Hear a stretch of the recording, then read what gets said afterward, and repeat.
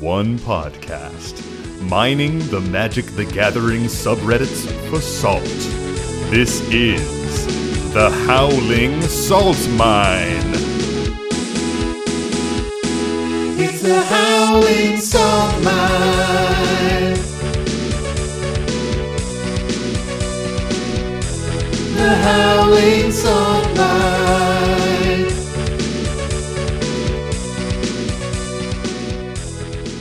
Well, welcome back, prospectors, to another episode of the Howling Salt Mine podcast, the podcast where we delve into those salty mines of the Magic the Gathering subreddits, find the salty posts that we know and love, and we bring them back out, read them to you guys, talk about them, analyze these salty situations.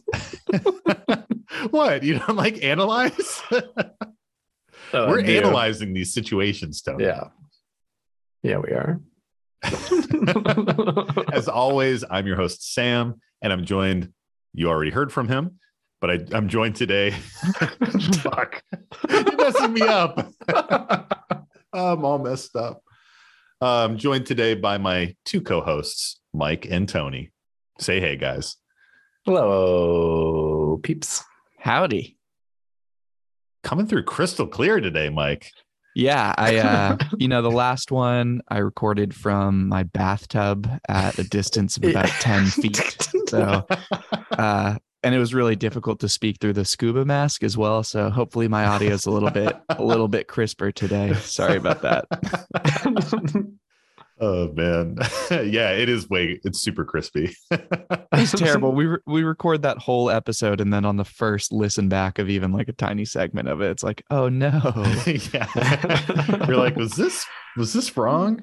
I feel like it's the era of the web-based communication apps though, because like you did sound good to us when we were recording, but it's like, I don't know about you guys, but like for work, especially, every time I switch between Teams or WebEx or Amazon Chime or Zoom, like it changes my audio device like every fucking time. Like every app I go into, it changes. Like totally. My computer decides what it's going to pick that day. And I'm like, great, what the fuck ever. Like, yeah, that shit's so frustrating. It doesn't help that there's like a USB plugged into every single port on my desktop. Yeah. And so there's like just a million wires coming out of it. It just sounds like maximum efficiency, bro. I will say I do take company conference calls from my podcasting mic, and everyone's always like, Sam, your audio is so crispy and amazing. I'm like, yeah, thank you. Thanks. I take professionalism really seriously. Yeah. Thanks. Can I get a raise? Yeah, right. That sounds so crisp. I think I'm deserving of a raise. Exactly. I just have like a separate personal setup, and I haven't made I wanted to get like a Switch and be fancy and like do all this stuff, but I was like, this is like too much fucking work. That's what I have. I have this is super boring audio content, but I have like a USB hub that has a switch on top, and I can switch between my work laptop and my personal laptop without plugging anything back in, which is fucking sick. That's cool. Yeah. It's harder to do that when you have a PC and a laptop, and even harder when it's a PC like Windows and then a fucking Mac, like that they don't play nice with one another. I mean, the USB thing would still work. Yeah. No, they still work, but I tried like some, and I was like having some issues with it. Yeah. And everything I was reading kept coming back to like this doesn't like to play as well with Macs, and like because also I have like weird shit that I want to plug in. It's like not necessarily just USB stuff. Yeah. Like what? I'm just a problem child. Like your wiener into a USB slot. Yeah. No, that only. I was about to diss myself and be like, no, it only fits in USB-C. Which like, is actually smaller. Like, that was my immediate reaction. Whatever. I'm over this conversation. Yeah, we're children. Yeah, and I'm sure the listeners are over this too. They're like, what the fuck are you talking about? So other than our computer setups, what's new with you guys? Well, I wanted to say that today I actually scanned the last loose card of my collection. So I now have a fully digital list of all my cards. Wow. You gave yourself a birthday present. I did. Happy birthday again. Oh yeah, it's Tony's birthday today. It is for all the fans out there. And no one sent any listener mail wishing him a happy birthday. So That's I kind hope of fucked up. There better be a lot of like belateds on the way in, you know? Yeah, I'm expecting sure. lots of belated It's happy honestly pretty birthday fucked up. fan mail. Yeah, it's kind of crazy. You guys fucking suck. If Tony dies in the next week, you guys will feel really Yeah, you'll bad feel about bad that. because I won't even hear it. You would have made your peace. Yeah. Well, this is coming out on I think this episode's coming out on Thanksgiving. So it's not actually Tony's birthday today. It was 6 or 7 days prior. True life. The magic of recording. Exactly. That's why they need to be really belated. Yeah. Actually got into a time vortex and it wasn't my birthday when this happened, So tell us about that list, Tony. What are you going to do with that? Why did you do that? So I did it because I was realizing that I was doing a lot of deck building and I knew I had cards, but I didn't know where they were. And I was just buying them. I was just buying more copies of cards that I knew I had because it was more of a pain to go look for it than it was to just do it. So partially I got rid of all the chaff. I had so much fucking chaff. I gave away 5,000 cards. Really? Yeah. What'd you give them to? Who'd you give them to? So actually at first I was going to just donate them to a school or something. Spread that magic love, but then I was like, oh, but I gotta find a school. I gotta find somebody who's gonna take it. I gotta do all this stuff. And I was like, maybe if I just put this on Facebook Marketplace, somebody will take it. And within 5 minutes, somebody hit me up. I put it up for $20, and somebody hit me up and was like, "Yo, can I'm down. I'm gonna do some kitchen table magic." I want to, support a school, support some charitable donations, but Yeah, $20 is $20. bill in my back pocket just be such a better gift to myself. Yeah, and so that's exactly what I did. Dude, best $20 ever spent. Did you scan the chaff? Did you pull out commons and uncommons that are spicy? Oh yeah. I did do that. I went through and I was I even pulled out stuff that isn't that great, but things that I knew I would use in Commander. So I looked through everything. So when I say it's chaff, it was fucking trash. Dookie chaff. Yeah. 5 mana, 3/3s. Yeah. Lots of 5 mana 3/3s and stuff that you just don't use. We're fun to draft or have at a point. But I was I literally will never use these. So the last card in a draft that just gets handed to you and you're like, well, I guess this is mine now, and I have no choice about it. I own or this. every pack I've ever opened that I'm I don't want 10 of these cards, or I don't want all 15 of these cards, but I'd keep it anyway. The ones where you've looked straight to the rare, literally probably cards you never looked at while opening the pack. That's literally what it was. Just throwing the rest right in the trash. But that dude was so excited, and that honestly felt good too. Even though he was paying me money for it, he was so hype. Because his collection grew pretty big that day. Exactly, when I say 5,000 cards, I'm not kidding. It was 5,000 cards. That's wild. I'm very emotionally attached to my chaff. Oh, yeah, me too. I don't have that problem at all. I have it pretty sorted by color in one of those 6-row. I had it by boxes. Set. And man, there's some old shit in there from college that is a Dookie trash card. A 3 mana I was going to say a 3 mana 5/5. That's a good card. A 5 mana 3/3. Let me tell you a couple of cards that I did keep that are trash, but I was I'm going to keep this. Is it your entire Grenzo deck?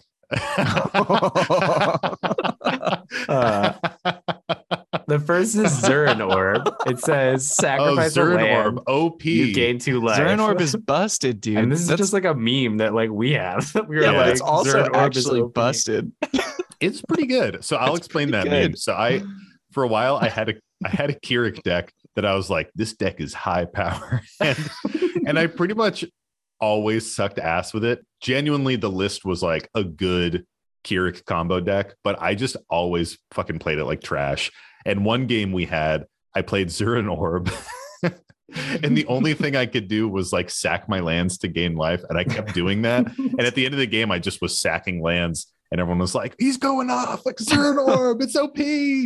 So no, it's a little meme for us. For the fans, he didn't really go off. I didn't go off.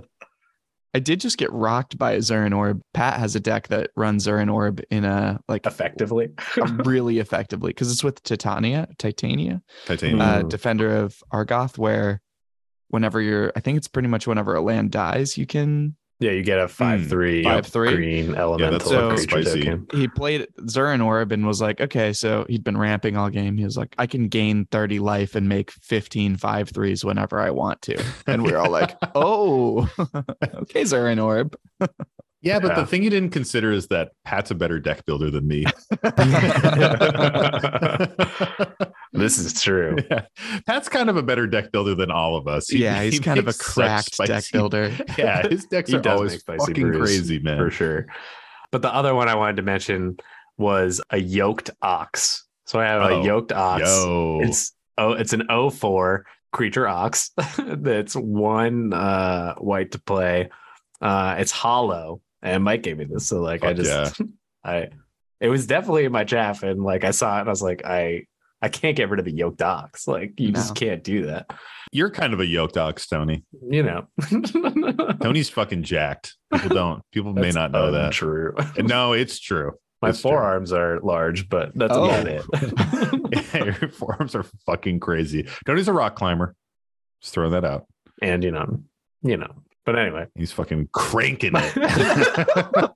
the moral here, kids, is that scanning your collection feels great. I got rid of like all the other stuff. It did take a while, and the app that I used wasn't the best. Like What do you use? but there isn't a better thing. I used the TCG player scanning app. The biggest issue I had was all the black cards. Dude, preach, dude. Literally every single black It's card like- I had to manually enter, and I was like, Yeah. fuck this shit. But anyway, that's my story about my shit. Well, I Scanning love it. Feels Thank you, good. Tony. That was great to hear.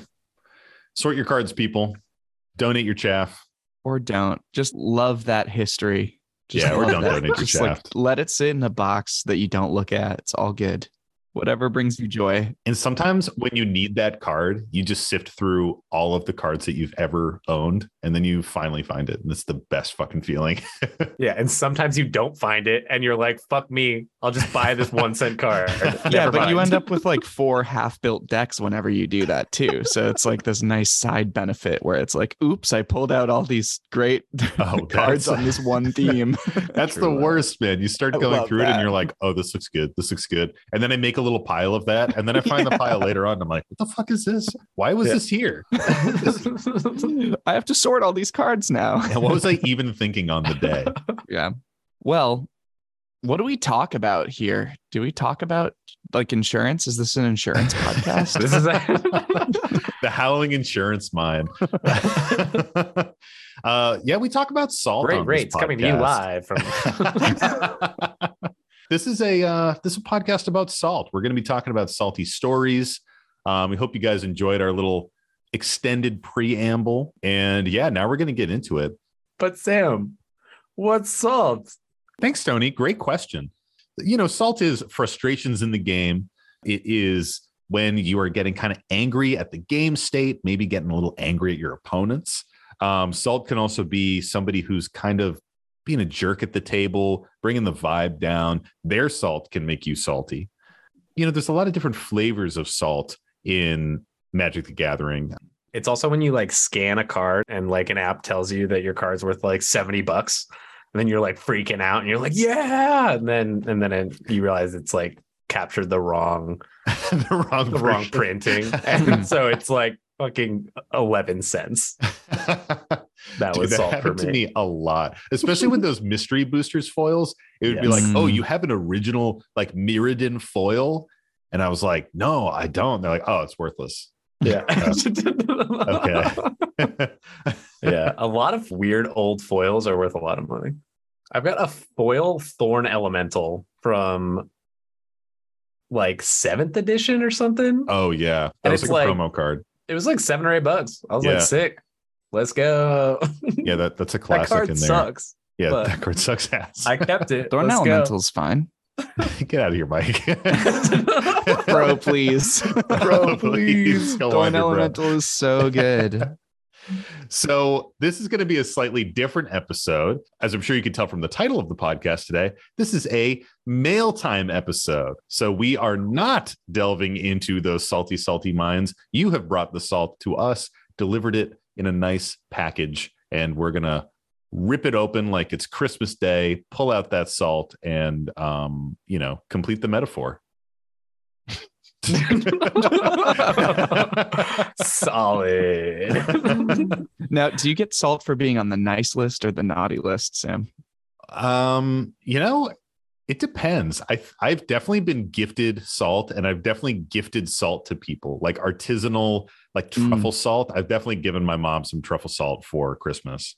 Oh, we're going beyond. I thought you just meant like you've gifted salt, and I was like, you've gifted me a lot of salt. That is true. I didn't realize we meant like real salt. Yeah, like real physical salt. I've definitely given it away. I've definitely done that too. Yeah. Future branding for us. Yeah. We're gonna give away. Yeah, we're gonna partner. Salt. I've always said this. We should find some like random, like a real salt company. Yeah, and like, dude, there's a local one where I live. Like, it's good salt too. Fundy salt from the Sea of Fundy, Bay of Fundy, the Bay of Fundy. Bay, yeah, it's a bay. It's not a sea. Up in Canada, it's fucking lit. It was real good. Wow, we should do that. Mike is like, fucking wrap it up, guys. All right, let's get into it, guys. Let's. Here's the salt that never faults. It makes me want to tap my vault. When it comes, I must exalt salt. I'm telling you just got to take that little bit now and just like record it and just insert add some like weird sound effects. That'd be pretty cool. Yeah, just like look up the Blues Clues song on YouTube and then cut the lyrics out and just directly put that on top of it. There's no way that would have negative impacts. I'm sure there's a karaoke version of the Blues Clues song that has no lyrics. That's how I make all my other stuff. Pro tip. All right, let's get into it, guys. This is enough jibber jabbing. Our first bit of mail today comes to us from Instagram. This is from one of our Instagram friends. And this comes to us from Lotus Cobra Commander. And the post says, "Hey guys, really loving your podcast. I have a submission for you." Hey, thank you. I was playing casually with a regular play group, and I was playing Vito the Dusk Rose as my commander. One player had a creature with infect with one of the swords that gave it protection from black, and he had already attacked me to give me some poison counters. Because I was playing mono black, I couldn't deal with the creature and opted for player removal. I cast a blood tribute to make him lose half his life, then tapped Vito to gain that much life, triggering Vito, and targeted him to lose the other half, knocking him out of the game. I admit it was greasy, but the response was incredible. Being the first to get knocked out, he got super salty, threw some choice words at the play, got up, packed his stuff, and went home. I went on to win within a few more rounds, maybe 15, 20 minutes later. He could have stuck around for another game, as it didn't drag on too long after he got knocked out. Was the 2-card combo too harsh? Whew. No. Never. I don't think it was too harsh. I think it was spicy, but I do think it's so unpredictable how long a game can last. So I don't blame him for leaving. Yeah, I don't blame him for the leaving, I guess. I do. No, that's a lie. I do. I blame this person for the leaving. Not to like want to sit and watch the rest of the game. Like I would be annoyed in that scenario too. And I would be like, I don't want to watch you play. Like, I don't want to watch you guys play when you knock me out first. Well, that's because you're rude. But it's like, it's exactly what the commander wants to do, right? Like the commander is sitting there like, I'm going to gain a bunch of life and then make you lose it. Oh, totally. Like, I think he was fully within his rights as far as like playing the game, like doing the things. I just mean like, I do see how for that person, like getting knocked out, like you might want to be like, all right, I would feel the salt. I'm not saying it's right, but I know I would feel salt in that scenario. But he was asking for it. He swung at him with fucking infect. Yeah, exactly. I think it's totally appropriate. You were about to get knocked out and you were like, well, I don't have creature removal. I don't have artifact removal. I'm going to remove the player. Like, that's totally reasonable. Yeah. The thing that sticks out to me with this person packing up their shit and leaving, these people are obviously playing in person, right? And to me, it's like when I'm playing in person, my tolerance for this kind of stuff goes way, way up because I've spent the time to drive and hang out with people and play in person. Whereas if it's like totally different situation from playing over webcam, it's 10:30, 11 already. I'm kind of tired. If I get knocked out early, I might just be like, all right, guys, like I'm going to hang it up here. I'm going to go to bed. But if I've taken the time out of my day to hang out with people in person and like make an afternoon of it, I'm not leaving in a huff, man. Just bust out your phone and, you know, like there's other, if you need to occupy 15 to 20 minutes of your time, there's other shit you can do. Yeah. Bring your Game Boy. Bring Or that just Game Boy. sit there like playing politics, like as a removed player, play politics trying to get the veto player dead. Like Oh, you can man. do such stupid stuff if Yeah. I'm not advocating for that necessarily, but like there's so many things you can do besides leaving. I'm definitely guilty of some backseat coaching when I get knocked out of a game early. Yeah. Some, he says.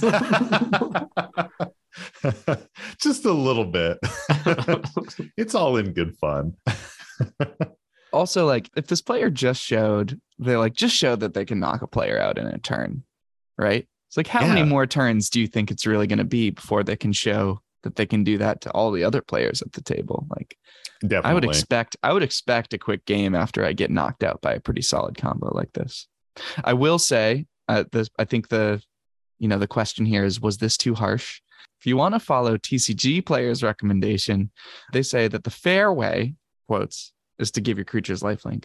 And then it says the unfair way is to cast Exquisite Blood and set off infinite cycle of life gain for you and life loss for your opponents. Yeah. So this isn't exactly that, but I think like people do often get pretty salty on these like really strong effects that are really hard to interact with. Like you lose a bunch of life, I gain a bunch of life isn't something that's like really easy to jump into to interact with. So that kind of stuff is going to draw more salt from people at your table. Yeah, definitely. I think 2-card combos in general can bring out some salt because there are so few points of interaction. Obviously, like the classic 2-card combo that's really overpowered is Demonic Consultation or Tainted Pact and Thassa's Oracle. This isn't anywhere near that, frankly. I mean, Exquisite Blood and Sanguine Bond is the other like 2-card combo that can be done. And I don't really think that that's egregiously powerful. Usually you have a couple turns with one sitting out on the table before the other one hits. And then you do need that life gain or life loss trigger, or whatever the fuck it is. You do need that trigger to happen to set it off. So there are moments of interaction there. Maybe you don't have the interaction in your hand. It just happens. Like sometimes you don't have the removal, and sometimes you just lose. Like that's how every game is. I think it's good. I mean, it's great. And if it happened really early in the game and the game did go on for like another 45 minutes, I might be like, all right, can you guys just like wrap it up? But I don't mind hanging until the end of a game and seeing it through and just kind of watching how it ends up. It's easier for you to take notes when you're dead too, Sam. Yeah, So that is also good. true. I also obsessively take notes and record every single turn that we play. So I do feel obligated to stay to the end of a game. Well, what are we vibing? Do we have a salt rating? I'm going to give this half a shaker because depending on where you look at this, the shaker is half full or the shaker is half empty. All right, I'll give you that. That was decent. That was good enough. Decent. Good enough. It was trash. Yeah, what listeners don't know is that Mike and I have to give multiple salt ratings every episode, and only the ones that Tony thinks are decent actually make it in. Our recording times are like multiple hours sometimes. Just giving salt rating metaphors. That would suck. And Tony's like, not good enough. Give me another one. Do it again. What you thinking, Mike? Oh, I don't know. I don't have anything. No, I got no. You did it. You knocked it out of the park. There's just no way of topping that. So. Well, thanks. That's all I wanted to hear. Yeah. Good job, Sam. But do we have any other posts we could read? What a smooth transition. We do. Our next post comes to us from a Gmail submission from our buddy Guillaume's Kitchen.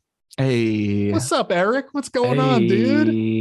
Pew, pew, pew, pew, pew. And he knows the vibe very well. His email submission was titled "Guy is Cradling Deez Nuts." This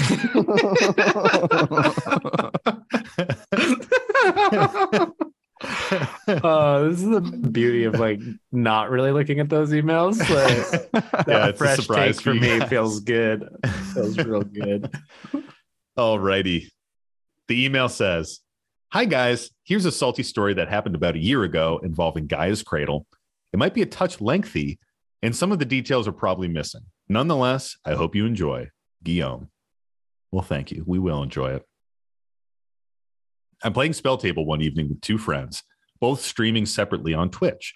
Friend one has just one viewer who starts giving tips and comments on our plays and asks to join after the current game, to which we agree with open arms. He joins our Discord server and we proceed to discuss power level. He says he has a few decks on hand that, in his words, aren't that strong, including Dargo Jessica Partner and 5-color Niv Mizzet.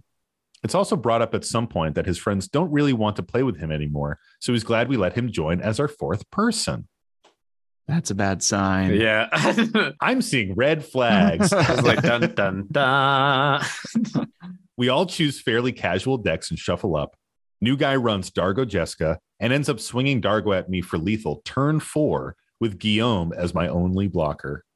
Wow, playing that Guillaume deck. Fucking love it. The salt got the better of me, and I decide to let Dargo annihilate me to his shock. I promptly excuse myself for a drink and a sanity break. New player ends up picking everyone else off one by one, and making the mistake of being polite, we shuffle up for another. Ooh. It was around this time we noticed his tournament champ playmat. This man busts out his casual Golos deck, pre-ban, and proceeds to turn 2 Gaia's Cradle into Grim Monolith. After we were finished picking our jaws up off the floor, I ask, are those legit? To which he replies, yes, he bought or traded for both of them. Amidst clenched fists and many hushed DMs between the three of us, for the rest of the game, we are subjected to 30-minute turns of Deadeye Navigator plus Golos shenanigans while he digs and fails to find his win con. I insist privately that we kick the guy, but friend 1 insists every single trigger be played out to completion. Friend 2 digs for his maze's end to end our misery. Eventually, friend 2 succeeds in nuking our archenemy with Door to Nothingness. He departs the stream, the server, while we finish the game, roasting him for the rest of the night. Was this guy as bad as we made it seem? What would you have done different? Thanks. Oh, I love that. Yeah, that sounds, well, first of all, mega props to crushing someone with Door to Nothingness, especially someone who's kind of pub stomping, to like literally show them the door out of the pod and be like, you can leave now, is pretty amazing. That is great. And another set of kudos to being open to having like a rando jump in your pod. You never really know what you're going to get, right? Yeah. Especially someone who's like, hey, my friends don't want to play with me anymore. Like, their friends don't want to play with them anymore. That's That's not a bad good sign. Yeah. I feel like this is also one of those cases where like the attitude that this person has matters so much. Like if someone shows up and is going to be the fourth person in your pod and they're like, oh, I've got some kind of weak decks, and then they stomp and then they're like, oh, my bad, and they pull out a pre-con and it's like totally fine from them. Yeah. Like that is so different than the guy that's like, oh yeah, these are all really bad decks, and then just pub stomps for like 20 minutes. It's just like it's like so clearly misaligned with what the point is that everyone's going for. It's like, we're here for a fun time. You busted out your tournament champion playmat and your I love that. your Gaia's Cradle. Like, there's also something that can happen sometimes, which I do really like, which is when someone has one of those really OP decks and they're like, hey, this deck is really fucking strong, but do you guys want to like see it go off in a game? I might be like, hell yeah, like show me your crazy spice, you know? Like if I'm in the mood to like just see a deck go off in a really cool way or see like a unique build or combo go off in an interesting way that I haven't seen, I do enjoy that sometimes. Especially if a friend is like, yo, I just built this spicy deck. Like, let me, like, it's going to be a little strong, but like, let me play it against you. like if you're feeling just a little subby. Exactly. Like, fucking combo me, daddy. And there it is, folks. Oh, This is man. also like, I feel like this is like stewed with Guillaume, you know, like this is clearly like lodged as one of those memories Stewed of in like, Guillaume's kitchen. yeah, it's stewed. It's been brewed up in the kitchen. It's like clearly something that is just lodged in like the collective memory of this play group of like, do you guys remember when that random showed up and dropped like $5,000 of cards on the table and beat us in 5 turns? Yeah, I could see this becoming like a mythical story to tell in their pod. Yeah. Like this random dude rolls in and just crushes them, and they manage to kill him with a door to nothingness. Yeah, with a door to nothingness. Yeah, it feels like the prime like memory of past, but not fun in the present. Type 2 fun. But I love that because like that's one of the best parts about celebrating these salty moments too. Is like they're just so memorable. Even if they suck in the moment, they're so memorable and they're so fun to look at in the past. So I love that even a year later he's remembering this. Hey, Mike, will you define type 2 fun for us? I've heard you say that in a previous podcast episode, and I'm not sure all of our listeners know what that is. Yeah. So type 1 fun is like you show up and you just straight up have fun. Something is fun. You enjoy it. That's type 1. So me. Yeah. Tony. Always Tony's enjoyable. Type 1 fun. Yeah. Tony, big fan of type 1 fun. Tony's like type 5 fun. Sam, can you define type 5 fun for our listeners? I don't think. Barely ever fun. Super lame. Mean to me. Stinky. Yeah.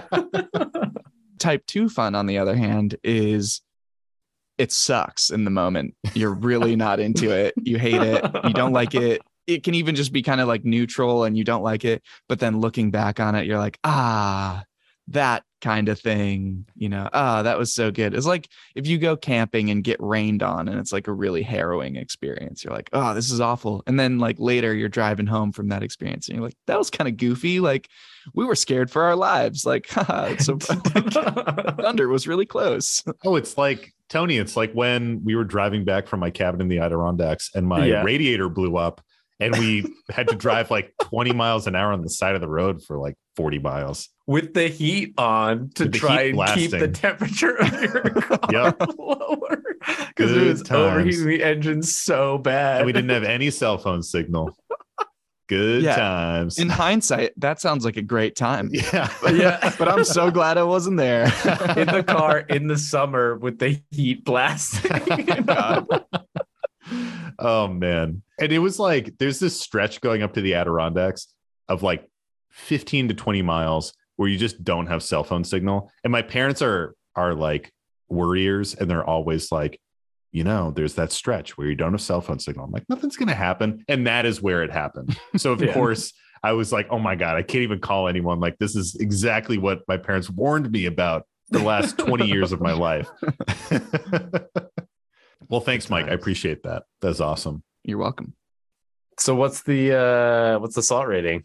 What are people vibing on this one? This would definitely be like nearing a full shaker for me. If some random person came in and was kind of like ruining my evening of playing games, I'd be pretty frustrated for sure. I mean, granted, if I was in this group, we did kind of invite this upon ourselves.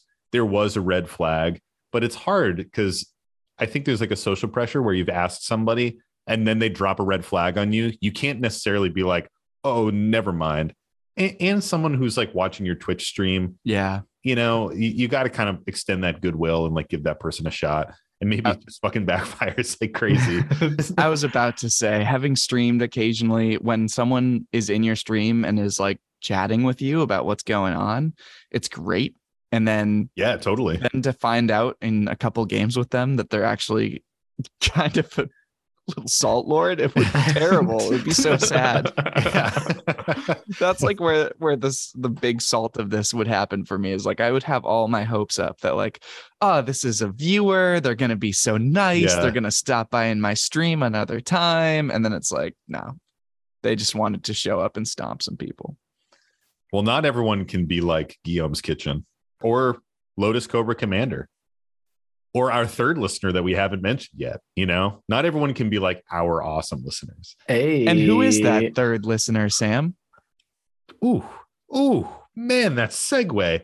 Ooh, fucking spicy. That one nice. That is extremely good. Nice like ice. Yeah. Is that a thing? Do people say that?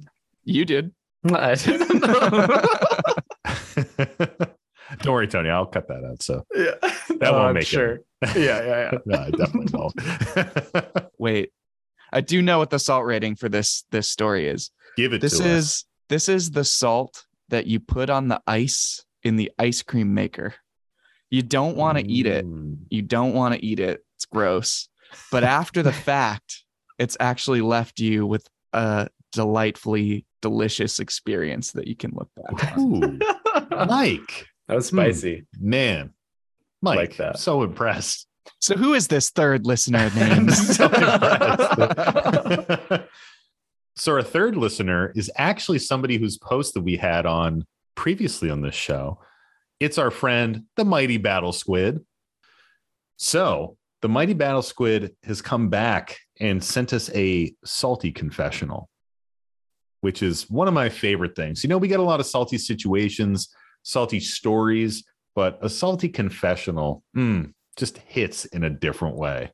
Love it. Love these. And they say, I beseech the Council of Salt to judge me and weigh my salty sins inflicted upon my playgroup who was just trying to have fun on Commander Night. It's so good. I love the start. I'm sorry. Man, ain't we all been there before?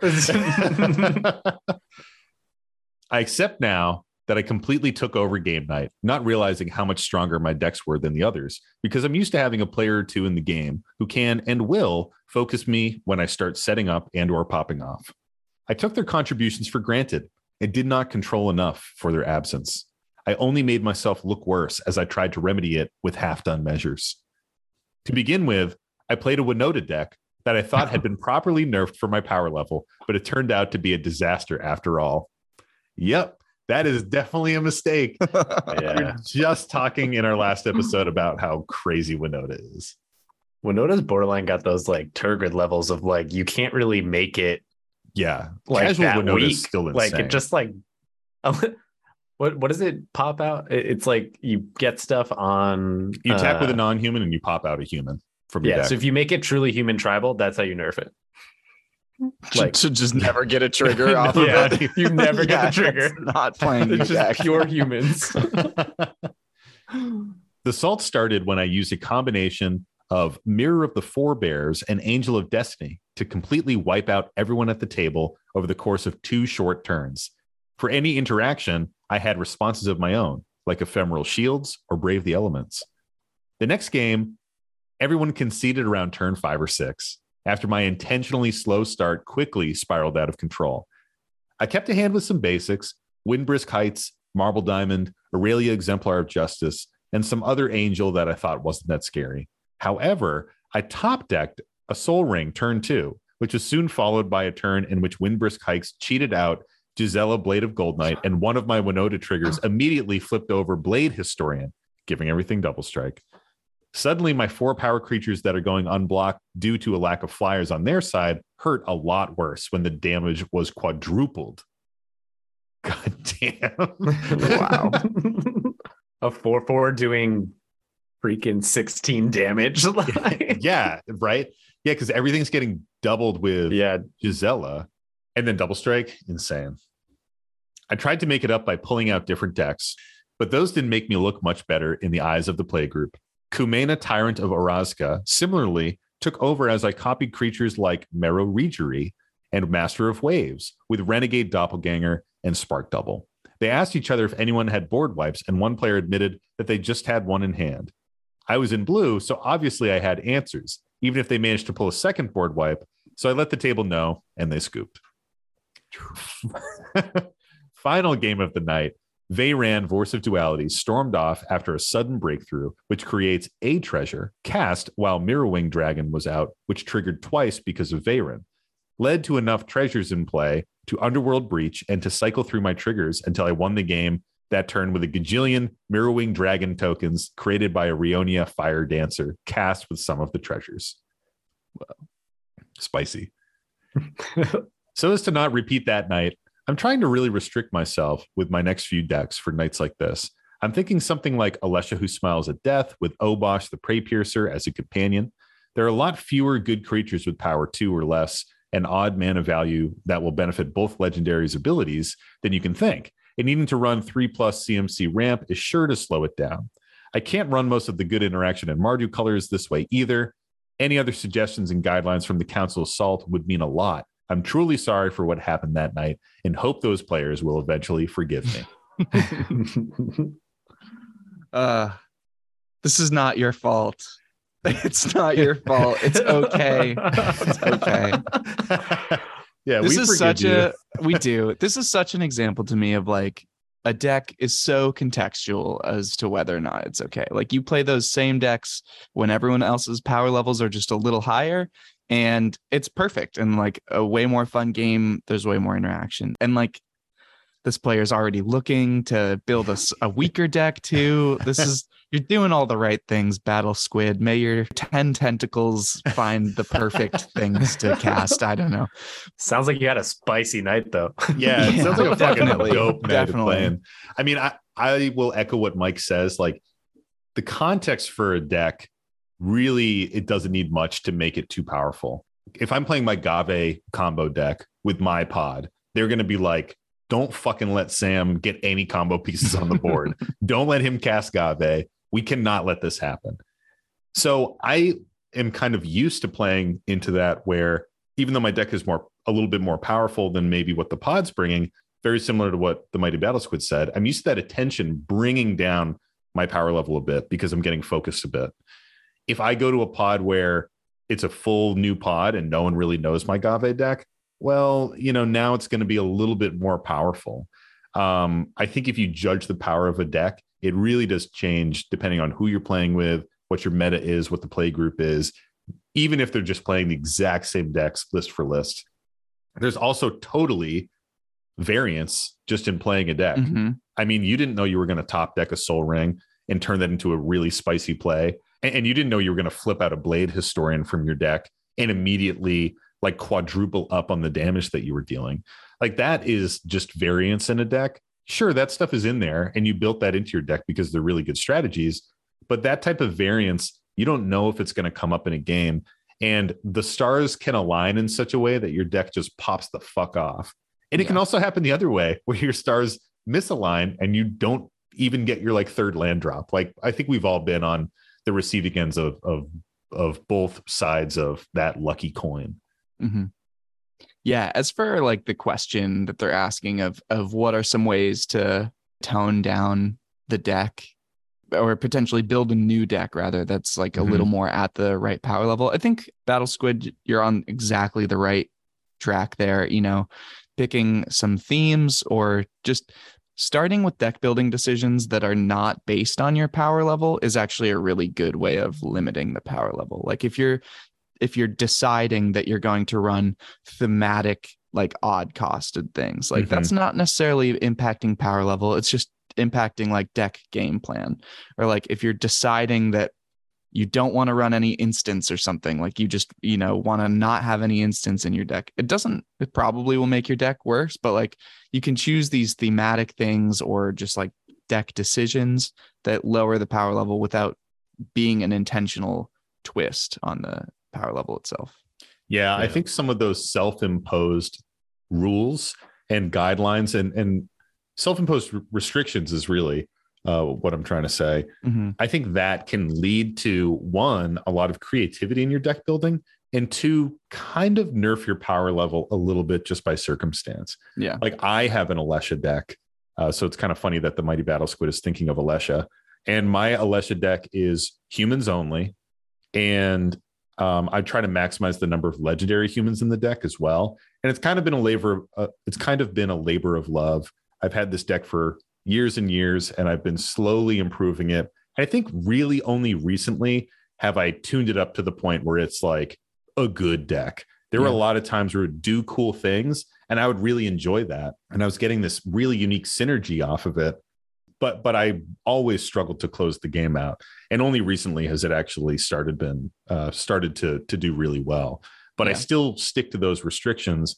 And it's not a deck where I can just put in the many combos that an Alesha deck wants, because I don't really allow myself to do that. Yeah. And the other thing is you still should just goldfish it. At the end of the day, that's going to be your best way of getting a sense of how strong the deck is. You can impose all kinds of deck building restrictions. You can like have plans. You can cut some certain strong cards. But if you're just like naturally solid at building a decently synergistic deck, you might end up with something that's still like a little too strong. And so if you goldfish it, if you just play some dummy hands and figure out, what turns it's really starting to go off and be impactful, it'll be easier to figure out where it needs to fit into your meta. Tony, how do you feel about this? I think I mostly agree with everything you guys are saying. I don't have anything like unique beyond it. I do think the key piece, if you're looking to build decks and try and deliberately have it be at a lower power level, like finding fun, unique themes is just like a great way to do that. And like, you'll find such interesting cards. Like that's the cool part about that too. Like you start deck building and you find like weird shit that you haven't like ever looked for before, because the 10 cards that are usually automatically slotted into like all those standard kind of builds, like you don't use anymore. And so like it really opens up a lot of possibilities. So I mean, you kind of went through this recently with your Rafine deck, right, Tony? Because Tony, like we talk about this a lot. Tony is our winningest player when we play casual.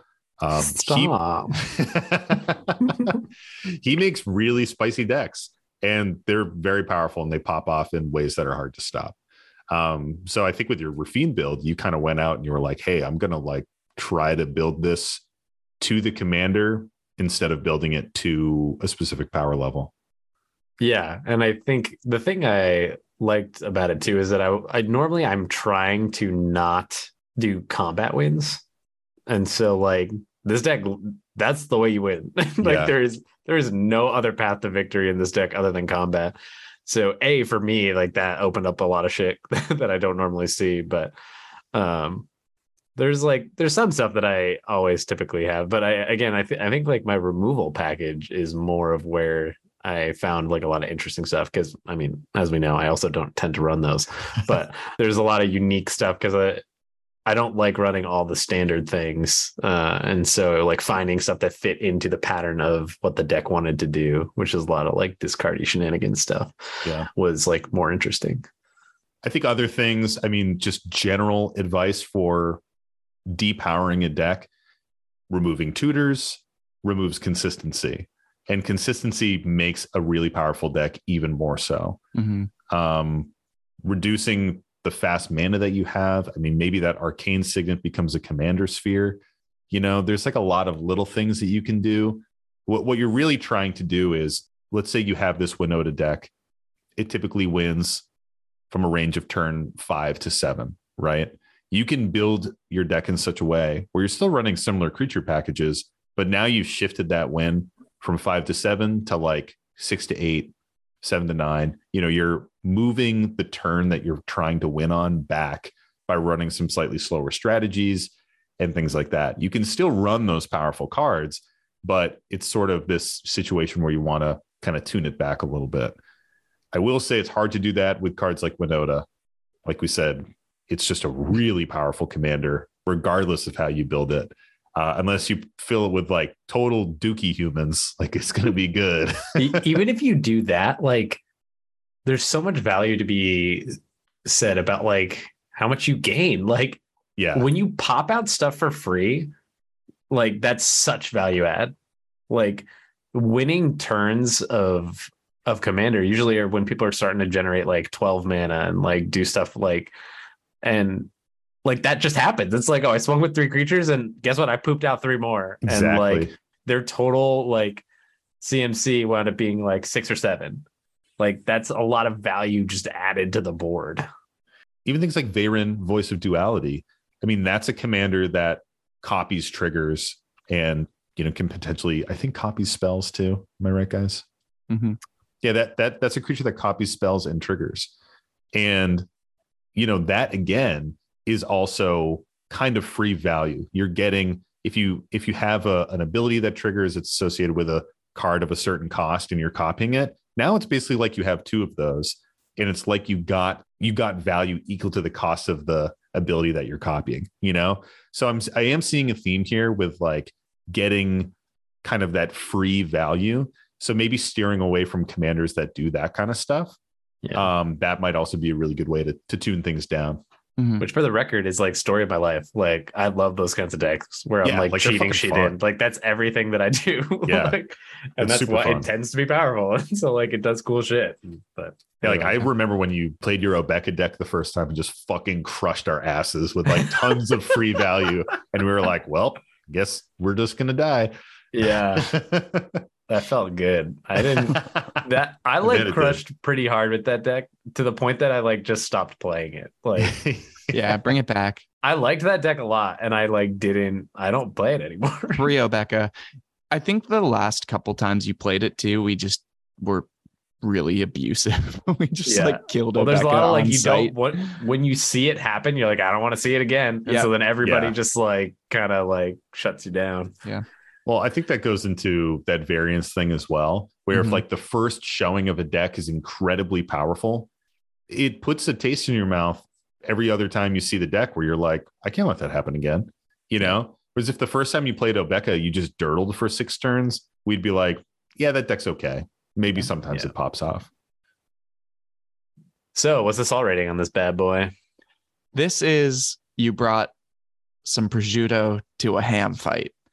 Hey.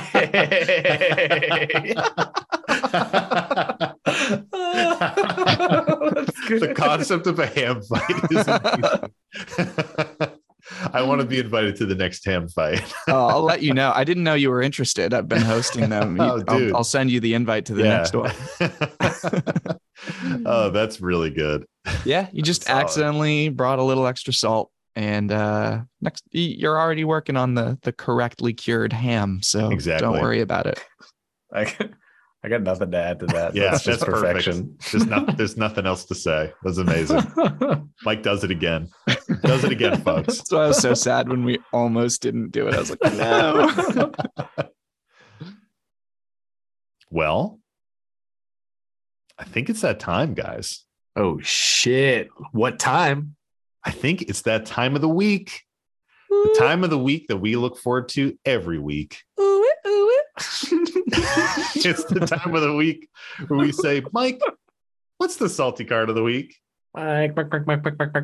Well, it's a salty card of the week. You know that you love it. You know that you got it. It's a salty card of the week. It's a salty card of the week.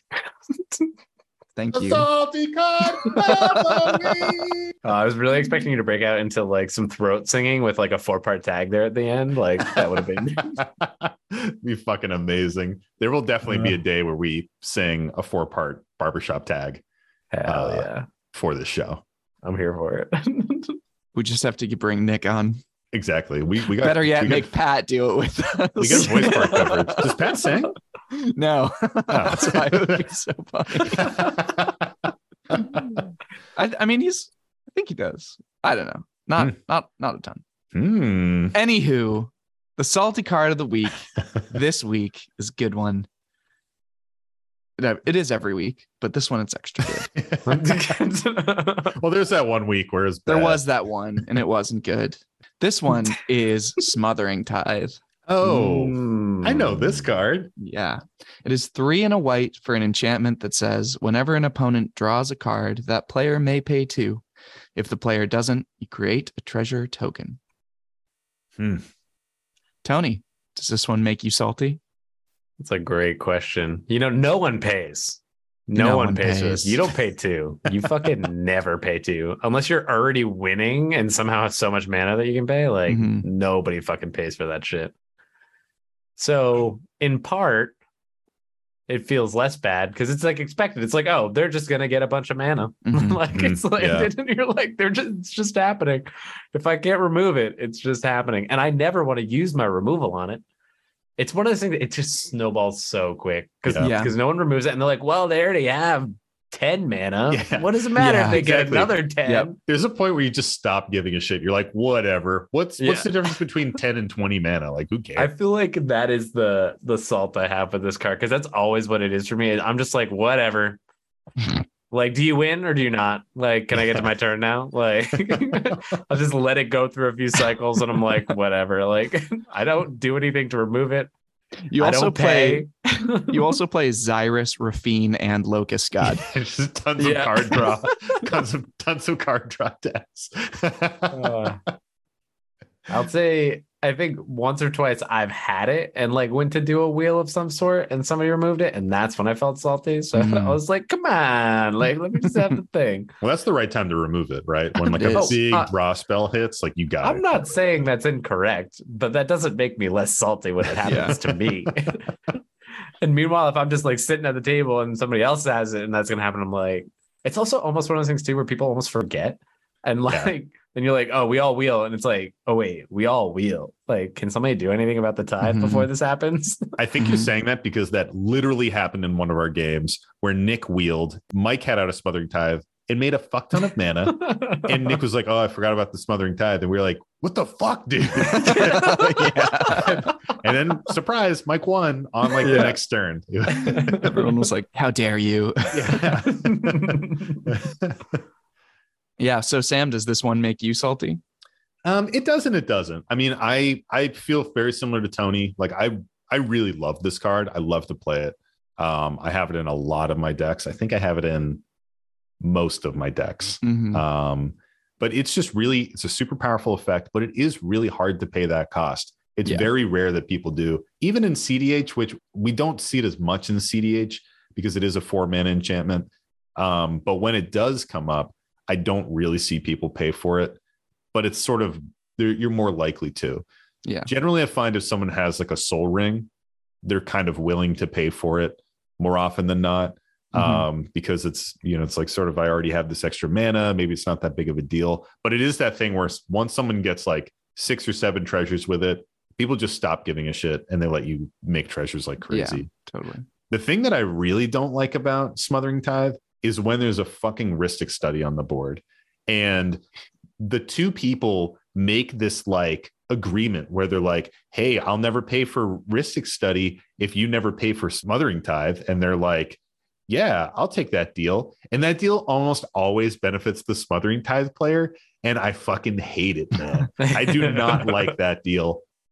Because then they just it's not even a deal mana. Because they weren't gonna pay for it the Rhystic anyway. Player's like, not gonna pay for it anyway. Exactly. Yeah, exactly. Well, the Rhystic player is not gonna choose to not draw cards. Exactly. No. And then the other person gets so much mana value and it just goes crazy. And not only are they not paying for the Rhystic Study, they're getting a treasure out of it. So a Rhystic Study, you know, you could evaluate Rhystic Study by saying every spell costs 1 additional mana, right? If you pay for it every single time. Well, if you don't pay, now it doesn't cost an additional mana. And if you get a treasure, well, now you're netting 2 mana in the other direction every time you cast a spell. So it's just this like crazy snowball of value. And for the other 2 people at the table, they're just like, they get nothing, you know, they're like, well, I guess this is happening. One of you is going to have a crazy grip of cards. One of you is going to be totally flooded with mana to have crazy turns. The number of times that this has happened to me where there's like 2 Rhystics out or like a Smothering Tithe and a Rhystic, and I'm just sitting there being like, well, I'm just the schmo. Yeah. Is higher than I can count. Totally. Yeah. Like I have this specific game in my mind where we were playing with my friend Gene, and I think it was Gene, Nick, and maybe you, Tony. And this is like a couple years ago.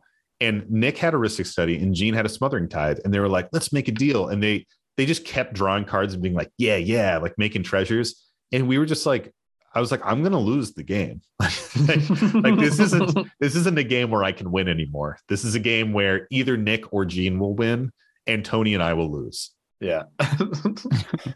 Yeah. How about you, Mike? Does this make you salty?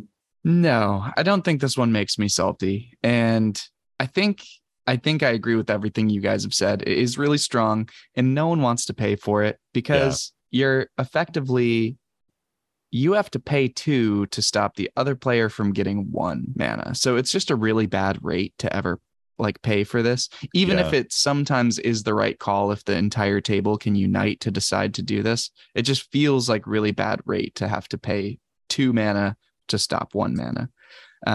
But yeah, I play enough white that I really like this card. And I liked also that this card in some ways felt like one of the sort of the turning points as they experimented with more kinds of effects to give white. to kind of balance the color pie a little bit. And I think they've done a really good job of doing that in recent sets.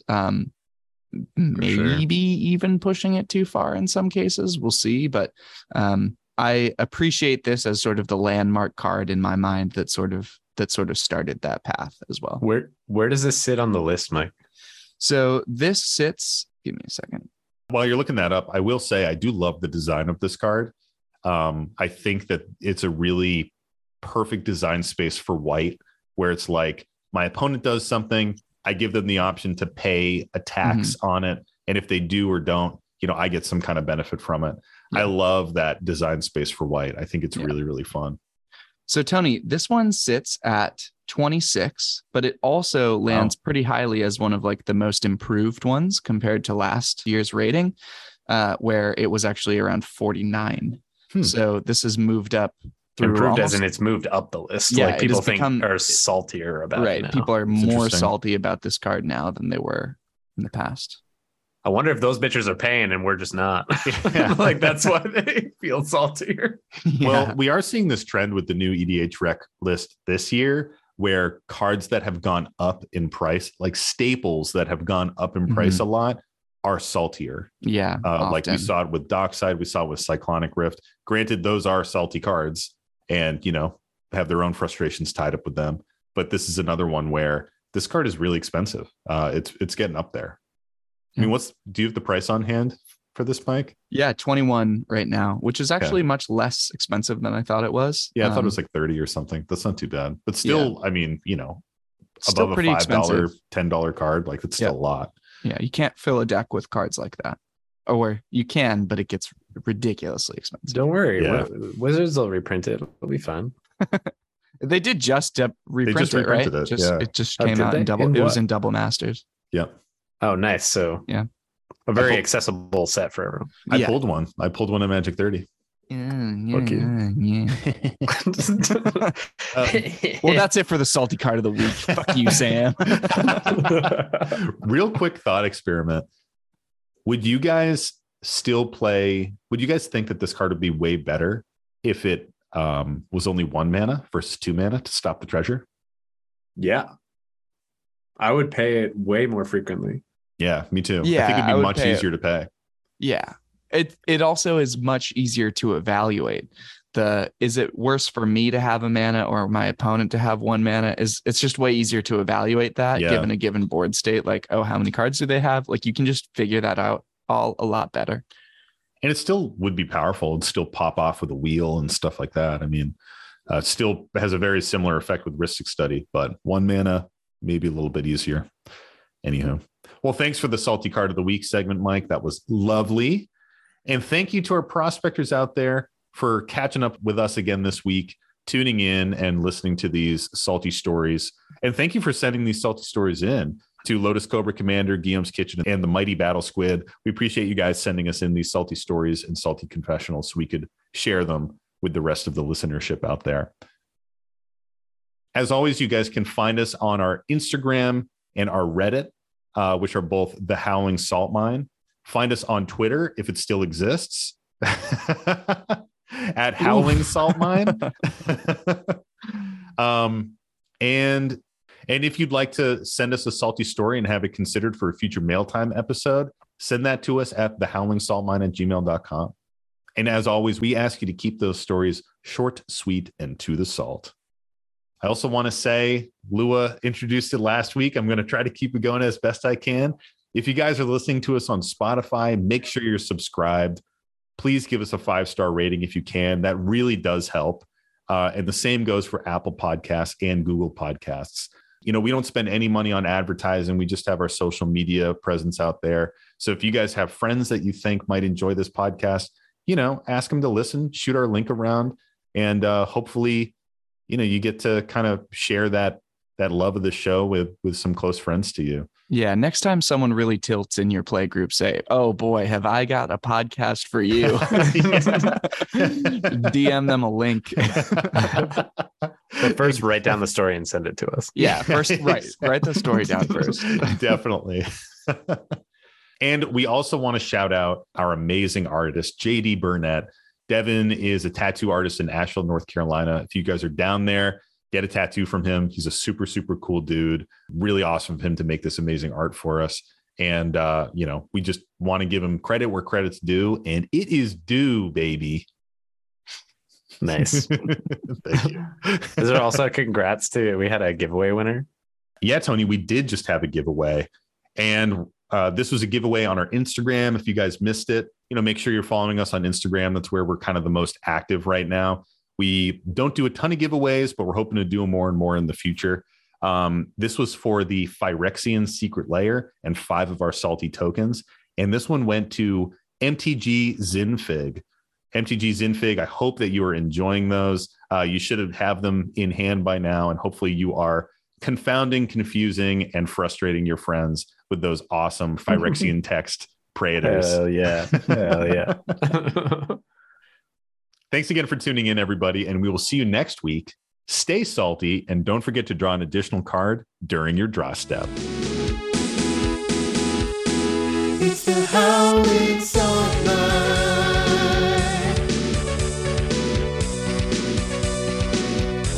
The Howling Salt Mine.